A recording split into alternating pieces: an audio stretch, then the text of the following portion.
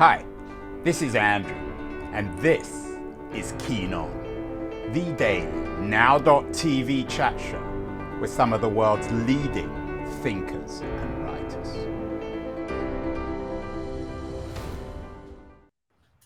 Hello, everybody. It is Monday, February the 6th, 2023. Last year, I did a really interesting show with the writer Akash Kapoor on his book, Better to Have Gone, Love, Death, and the Quest for Utopia in Auroraville, which was a utopian community in the 1960s in India. Akash's book's a really interesting, quite moving narrative about growing up in this utopian community. Not much remains, still a little bit. It's an interesting story. But before Auroraville, there was an American utopian community in the 19th century, Oneida community, founded by a man called John Humphrey Noyes. And we have a really interesting book out about it. It's just out. Actually, it's out tomorrow, but we can count it as out today. It's certainly available if you order it now. The book is An Assassin in Utopia, the true story of a 19th century sex cult and a president's murder. And I'm thrilled that its author, Susan Wells, is joining us just from over the Golden Gate Bridge in Mill Valley in California. Susan, growing up in California, isn't it one big utopia, a kind of 21st century version of Oneida community? Well, tell you the truth, I grew up in New York City, in Manhattan, and hearing the stories about Mill Valley and the Bay Area, it certainly sounded like a utopia, but it was very different than the Oneida community in the 19th century. How do I pronounce it? Of course, I always mispronounce everything. That's Oneida. Oneida, and it's Oneida, so it's quite easy to mispronounce it. And of course, geographically, is it still in that city of Oneida in New York, upstate New York? The Oneida community is still in upstate New York. It's a historical site, and the Mansion House is still there. You can go tour it. I believe you can even stay there. So tell us a story, Susan. It's one of those stories that if a fiction writer made it up, you say this is impossible to believe, but it's true. What actually happened? Who was this guy, John Humphrey Noyes?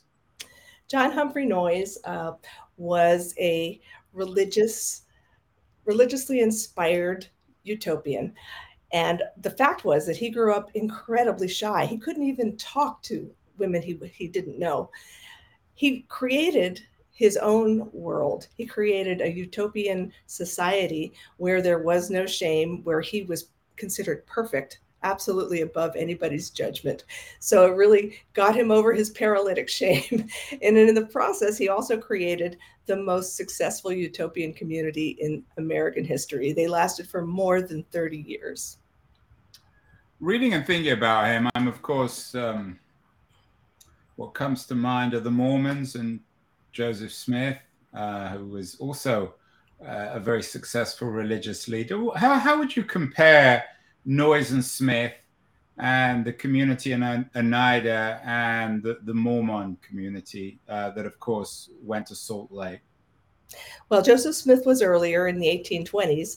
Noyes founded the Oneida community in 1848, but it all happened in upstate New York. Joseph Smith lived there. John Humphrey Noyes created his community there. And there were so many utopian experiments that came out of upstate New York, including the Shakers, for example, that it was called the Burned Over District. It was just a fountain of religious revival, early American experiments, religious and otherwise. The reason I ask is because when we look back at the Oneida community now, we raise our eyebrows. It's rather odd. It's a curiosity of history. But of course, the Mormons and Joseph Smith are now really important figures in American history. Is there anything in any way different between the two? You talk about this second, I mean, it's really part of the Second Great Awakening, this religious fervor, which wasn't only centered in upstate New York, although clearly that was a center. Would you group the two together? I mean, are they as rational or as irrational, crazy, and or as normal as each other? Well, I think they were very representative of the time. The American Revolution shattered institutions, political, religious, and social. And so charismatic leaders filled the void, like Joseph Smith and like John Humphrey Noyes. And between the Revolution and the Civil War in 1860, there were more than 70 utopian experiments that blossomed on American soil. And in many ways, it was sort of like the 1960s, where you just had an imaginative flourishing of social structures. But as far as comparing the Mormons and the Oneidas, the Mormons, of course, believed in plural marriage. The Oneidas believed in group marriage. Every man was married to every woman, and sex was the highest form of worship, and it was a very refined skill that they were trained for. And of course, it was all controlled by John Humphrey Noyes. To what extent, I mean, when I hear of these stories, Susan, I have to admit that as a naturally skeptical person, I assume it's just the sexual obsession or craving of a rather awkward young man who probably these days would be a computer programmer or a startup technology founder, who used all this nonsense as an excuse to have sex with lots of different women. Is that a fair analysis, or do we need to be more generous? I think it's a fair analysis, and I think it's happened over and over and over again in human history, and it's still happening today. I mean, the news reports are full of them. So this guy, I mean, was there anything, how would you read his, or how would you make sense of his career? I mean, he wasn't consciously sitting down and saying, how am I going to go to bed with as many women as I can? What was his mental process? Did he genuinely have some sort of religious calling experience? Did he wake up one morning and think that God had spoken to him? He did. In fact, in 1831, when the Second Great Awakening was really sweeping the country, he was living in Vermont, and he was going to these tent raisings and religious revivals. And he was very skeptical at first, but he got the bug. And then he was training for the law. Actually, he'd become a lawyer, but he was so shy that he was just stammering through his first case. But he decided to pursue theology, and he went to Dartmouth, and then he went to Andover Academy and Yale. But pretty disreputable institutions, yeah. not exactly. I mean, again, there weren't any women there, so he couldn't have lots of sex like the undergraduates these days. No, he was still very shy, and he was a shy virgin. But there was a teacher at Yale, who said, "Follow your own truth, even if it carries you over Niagara Falls." Was this Finney, Charles Grant's? No, it was a different preacher. But in any case, this was a time when Emerson said, every working man or every thinking man has a draft of a new community in his pocket. So the individual was the world. And if you could think it, you could do it. And that's one of the themes that I think runs through this book, is that so many of these characters, whether it was John Humphrey Noyes or James Garfield or the assassin, Charles Guiteau, Horace Greeley, they all believed that they could make something amazing of themselves and their lives. Anything was possible in this pre-Civil War America. So you live over the Golden Gate Bridge in Mill Valley. I live in San Francisco. To our south, as you know, Susan, there are lots of technology founders. Is Silicon Valley in some ways a little bit like the world you write about in this book? I think it's different because the world that I write about was taken on faith. It was not about science. But I think Silicon Valley is obviously a hub of imaginative enterprise, but it's based on science. It's based on research and facts. And I don't think in the 1830s, 40s and 50s and even 60s in the United States, these societies were too concerned with facts. It was all about faith, whether it was religious or social.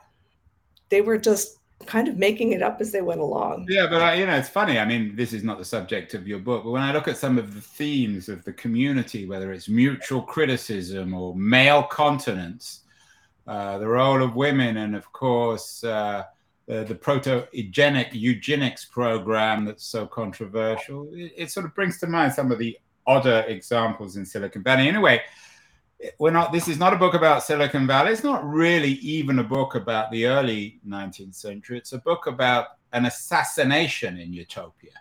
The assassination of James Garfield, one of the lesser known American presidents, by a graduate of the community, Charles, how do I pronounce his name?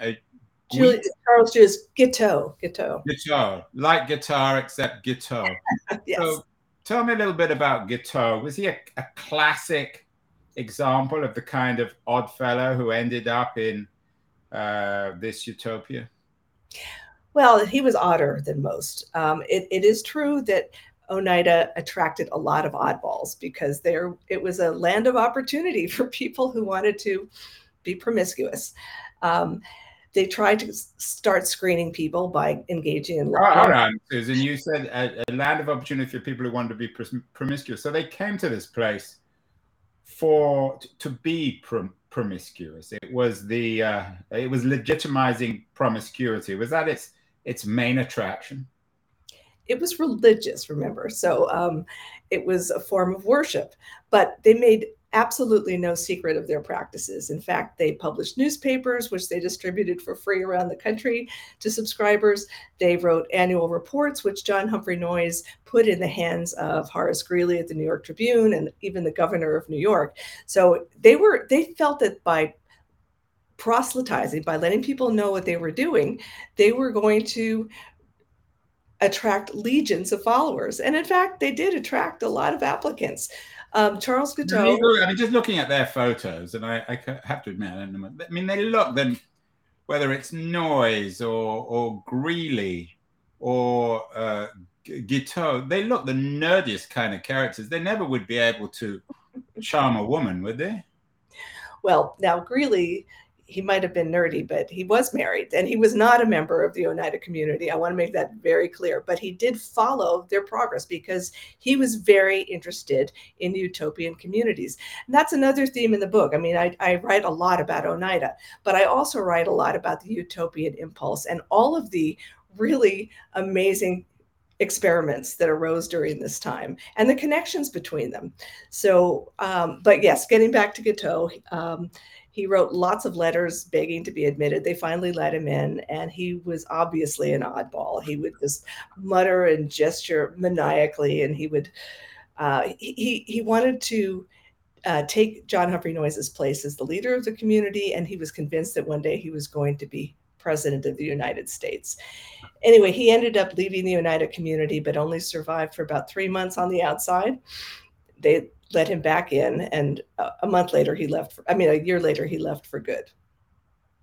What about the women? I mean, it must have been the most awful experience. I mean, it was bad generally, I guess, being a woman in early 19th century America. But to find yourself in one of these communities where a man like Charles Guiteau forced himself on you and there wasn't much you could do about it. Did these women choose to live in this community? Well, first of all, nobody forced themselves on anybody really, except for the leaders, perhaps.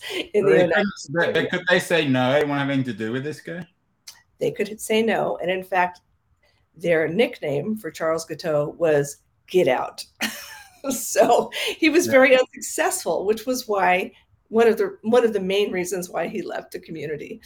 So, but then, sorry to ask these rather dirty kinds of questions, but then what's the difference between the community and outside? I mean, you can always choose to try and seduce a woman if you want. The difference was one of the big problems for women in the 19th century was pregnancy.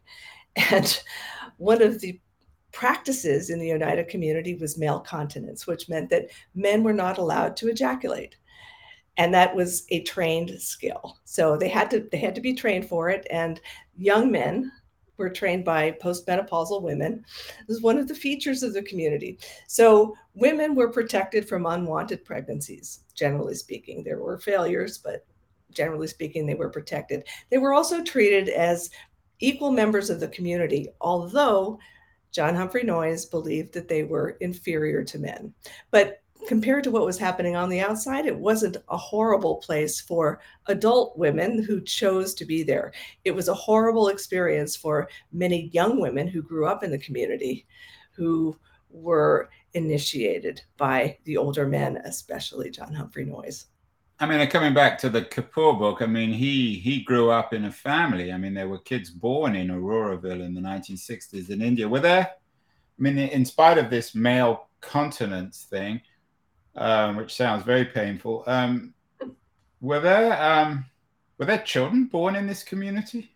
Absolutely, there were children born in the community, but they had a very kibbutz-like approach to children. They had a special children's house. Now, Noyes really condemned close emotional attachments between men and women. He wanted everybody to be married to everybody, so don't get too fond of your partner for the evening. But he also condemned and discouraged close bonds with children. So at believe the age of 15 months, children were placed in this children's house, and they were raised by community members who were designated to run the children's house and care and look after the kids. Once they hit puberty, then they were considered full members of the community. I mean, it sounds in an odd way as if they read Thomas More's 16th century book Utopia and took it seriously, didn't understand that it was satire. Where was their inspiration for all this? The inspiration actually came from a man named Charles Fourier, who was a Frenchman back in the 18th century. I knew it would all arrive. I knew the French would be here somewhere. It was very French, the whole thing. He was actually a traveling salesman and an amateur anthropologist, and he believed that human beings should live together in these 4-story buildings called phalansteries with, I believe, 1,620 residents, and that they should basically follow their passion when it came to their work lives, when it came to their love lives. He had a whole set of instructions about these communities. Anyway, there was a young American named Albert Brisbane who got to know Fourier before he died and who published a lot of his ideas in the American press and in a book, which became incredibly popular. But he left out a lot of Fourier's amorous ideas and his rather head-scratching propositions that the oceans would turn into lemonade and that every woman should have 4 simultaneous husbands. It was a very cleaned up version of Fourier,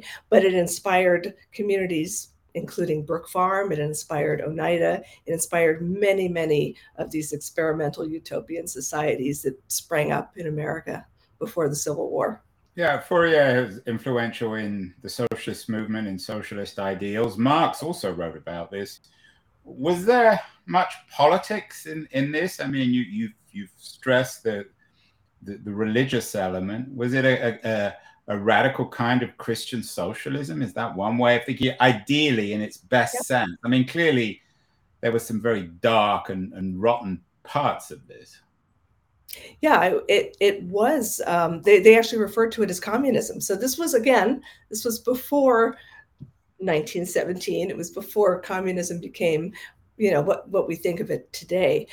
And much of the impulse for communism in the United States, certainly in these communities, was this horrible depression of 1837, when literally people were dying on the streets and freezing to death and starving to death.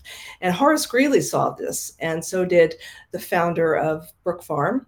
So did John Humphrey Noyes picked up on their ideas when he was creating the Oneida community. But the communist impulse came out of a sense of absolute desperation, because capitalism as they knew it, people were dying of starvation. So what was the economics of the community? Clearly it was a farming community. Was it well organized? Were people well fed? Presumably it was based, I know that part of New York has relatively rich farmland. It was extremely well organized. They had committees for everything, and people would rotate through different jobs. They had, there was a whole staff in the kitchen. Of course, people would rotate through that. They ate very well, very healthily, and they had an enormous number of enterprises. They made furniture, they made jam, they made silk thread, but they were especially famous for their animal traps. And they shipped them all over the country. And they were so incredibly prosperous that by 1861, they were making more money than they ever had, and they were starting to hire people in the community to work for them. So it's one of the reasons it lasted so long. It was incredibly prosperous. And of course, it morphed into the Oneida Silverware Company. And if you look in your kitchen drawer, there's a good chance that you have some of their products. So do you think, in a way, you might be a little unkind linking this utopia, which in some ways clearly worked and might have had an element of proto-socialism about it? I mean, clearly there were some very problematic sides to it too.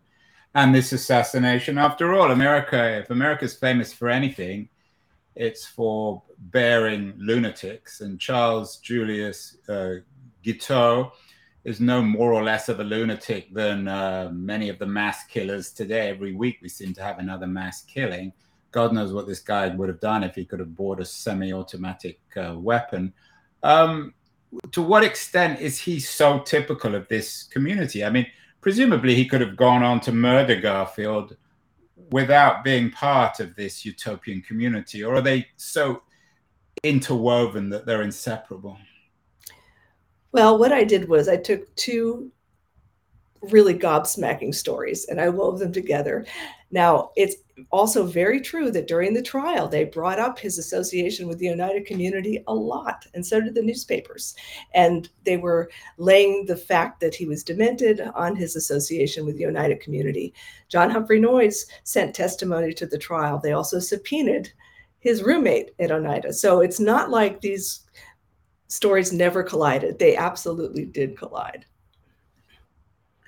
They collided, but presumably he was still an exception. As you say, his nickname was Get Out. He was a very unattractive man.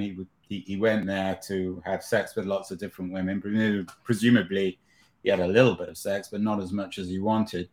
Why was he such a typical graduate?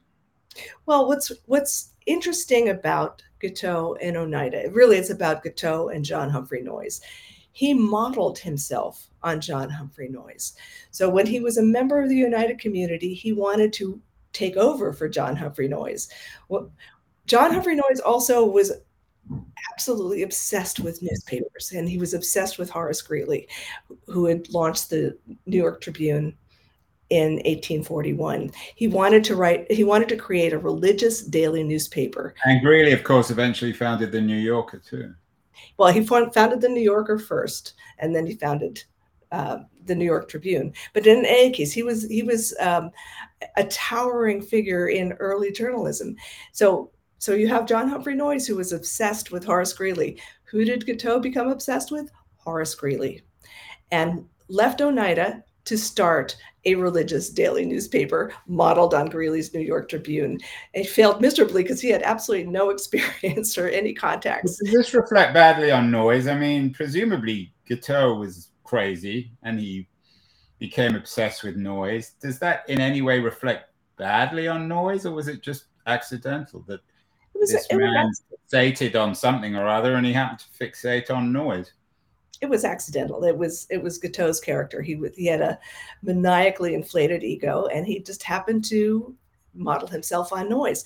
But it led to his relationship with Horace Greeley. He went to Greeley to ask for a job, which he did not get. But when Greeley ran for president in 1872, Guiteau decided to campaign for him and wrote a speech and was convinced that if he gave this speech and supported Horace Greeley, Greeley, if elected, would reward him by making him a foreign minister. This was the template for his relationship with James Garfield. He did exactly the same thing. In fact, he rewrote his speech for Greeley as a speech for Garfield and expected to be rewarded as minister to France. So these stories are very connected. It's not a simple A to Z, but the book traces the entire thing.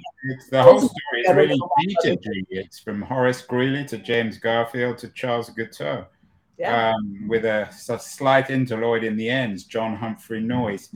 What about Garfield, Susan? What does your book tell us? He's one of the least well-known American presidents. He was, of course, assassinated. Tell us a little bit about him. And is he just, again, someone who tragically, I guess, got involved in this story? Why is he interesting? And does he fit into this narrative of the Second Great Awakening and religious fundamentalism and open society and all the rest of it? Well, he does fit into that because he was brought up during that time. So his religious affiliation was with a group called the Disciples. He is one of those bearded presidents that most Americans know nothing about. I mean, this is sort of a passed over history that's just not taught in schools. People just have a blur about it's probably then anyone who wants to run for president shouldn't have a beard. Do you think that's right? Well, certainly if you're from the 19th century, you should not run for president. But Garfield was a lovely guy. He had flaws. He was very moody. He was not all that self-confident, but he really wanted to have a life, quote unquote, with thunder in it. And again, this is the age of the individual.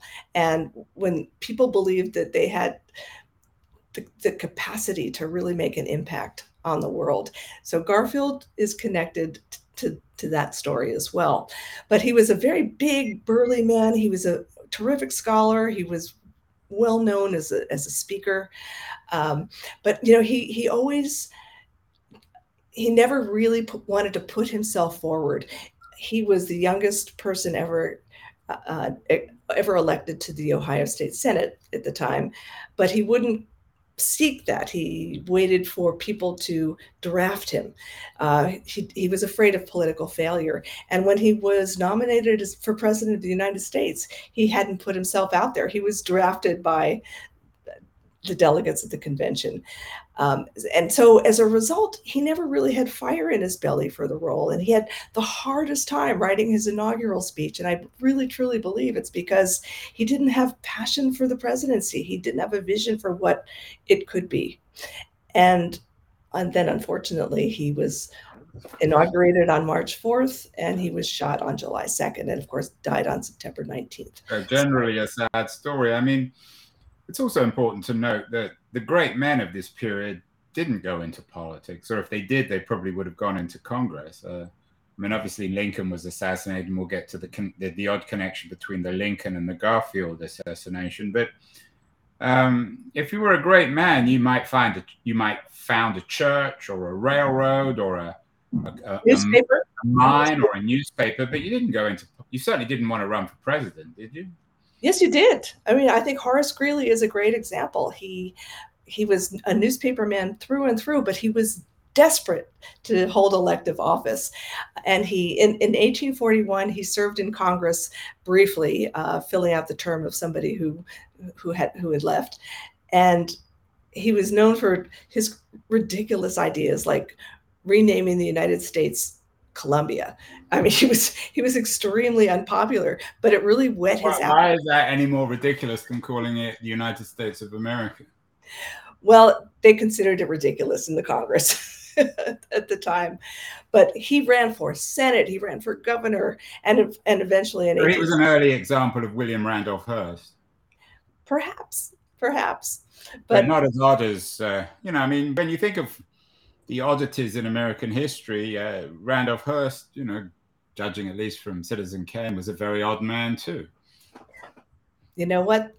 Great men and great women are often oddballs. Sometimes that's what And not only, they don't have to be great to be eyeballs. Let's also, there's so many connections. You do a wonderful job tying all this stuff together. It took you, I'm sure 12 years. you had a lot of fun writing this because there's so many loose connections. But one of the most amazing stories about at least the Garfield assassination is that Robert Todd Lincoln, President Lincoln's oldest son, was present at both assassinations. Is that right? True, and also McKinley's. He was at 3. He stopped appearing with presidents after that because he was not the kind of person you would want to invite to an inauguration. Yeah. Tell us a little bit about the assassination. I mean, this guy Guiteau sounds such a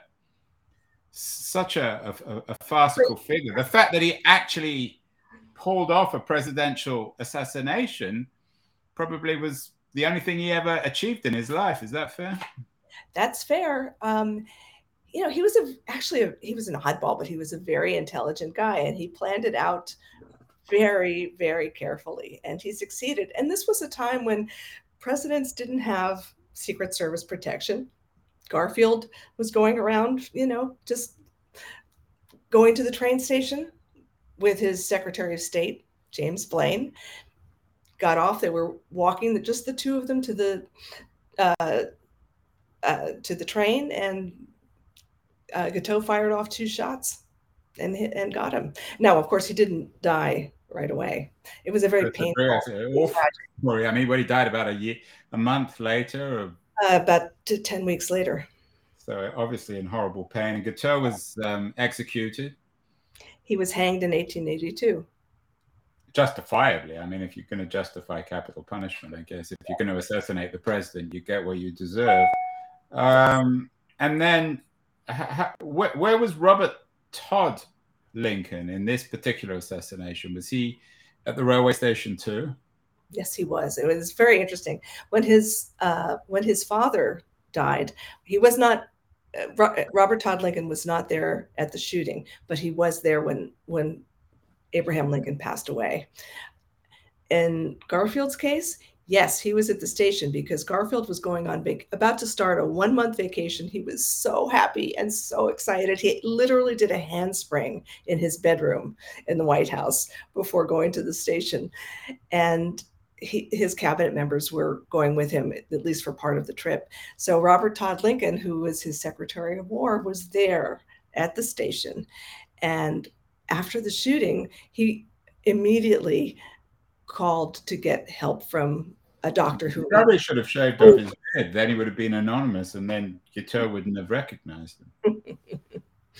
Well, and then finally, I shouldn't make such light of this, but there isn't an element of farce about it, Susan, isn't there? Really? There's an element of farce throughout this whole book. One of the characters I really loved writing about was P.T. Barnum. And why did I write about P.T. Barnum? Oh yeah, you brought him in too. Yeah, the circus man. Yeah, because he was Horace Greeley's best friend. So that would have been who would have been at home in all this is Donald Trump. He would have fitted in perfectly, wouldn't he? Probably so.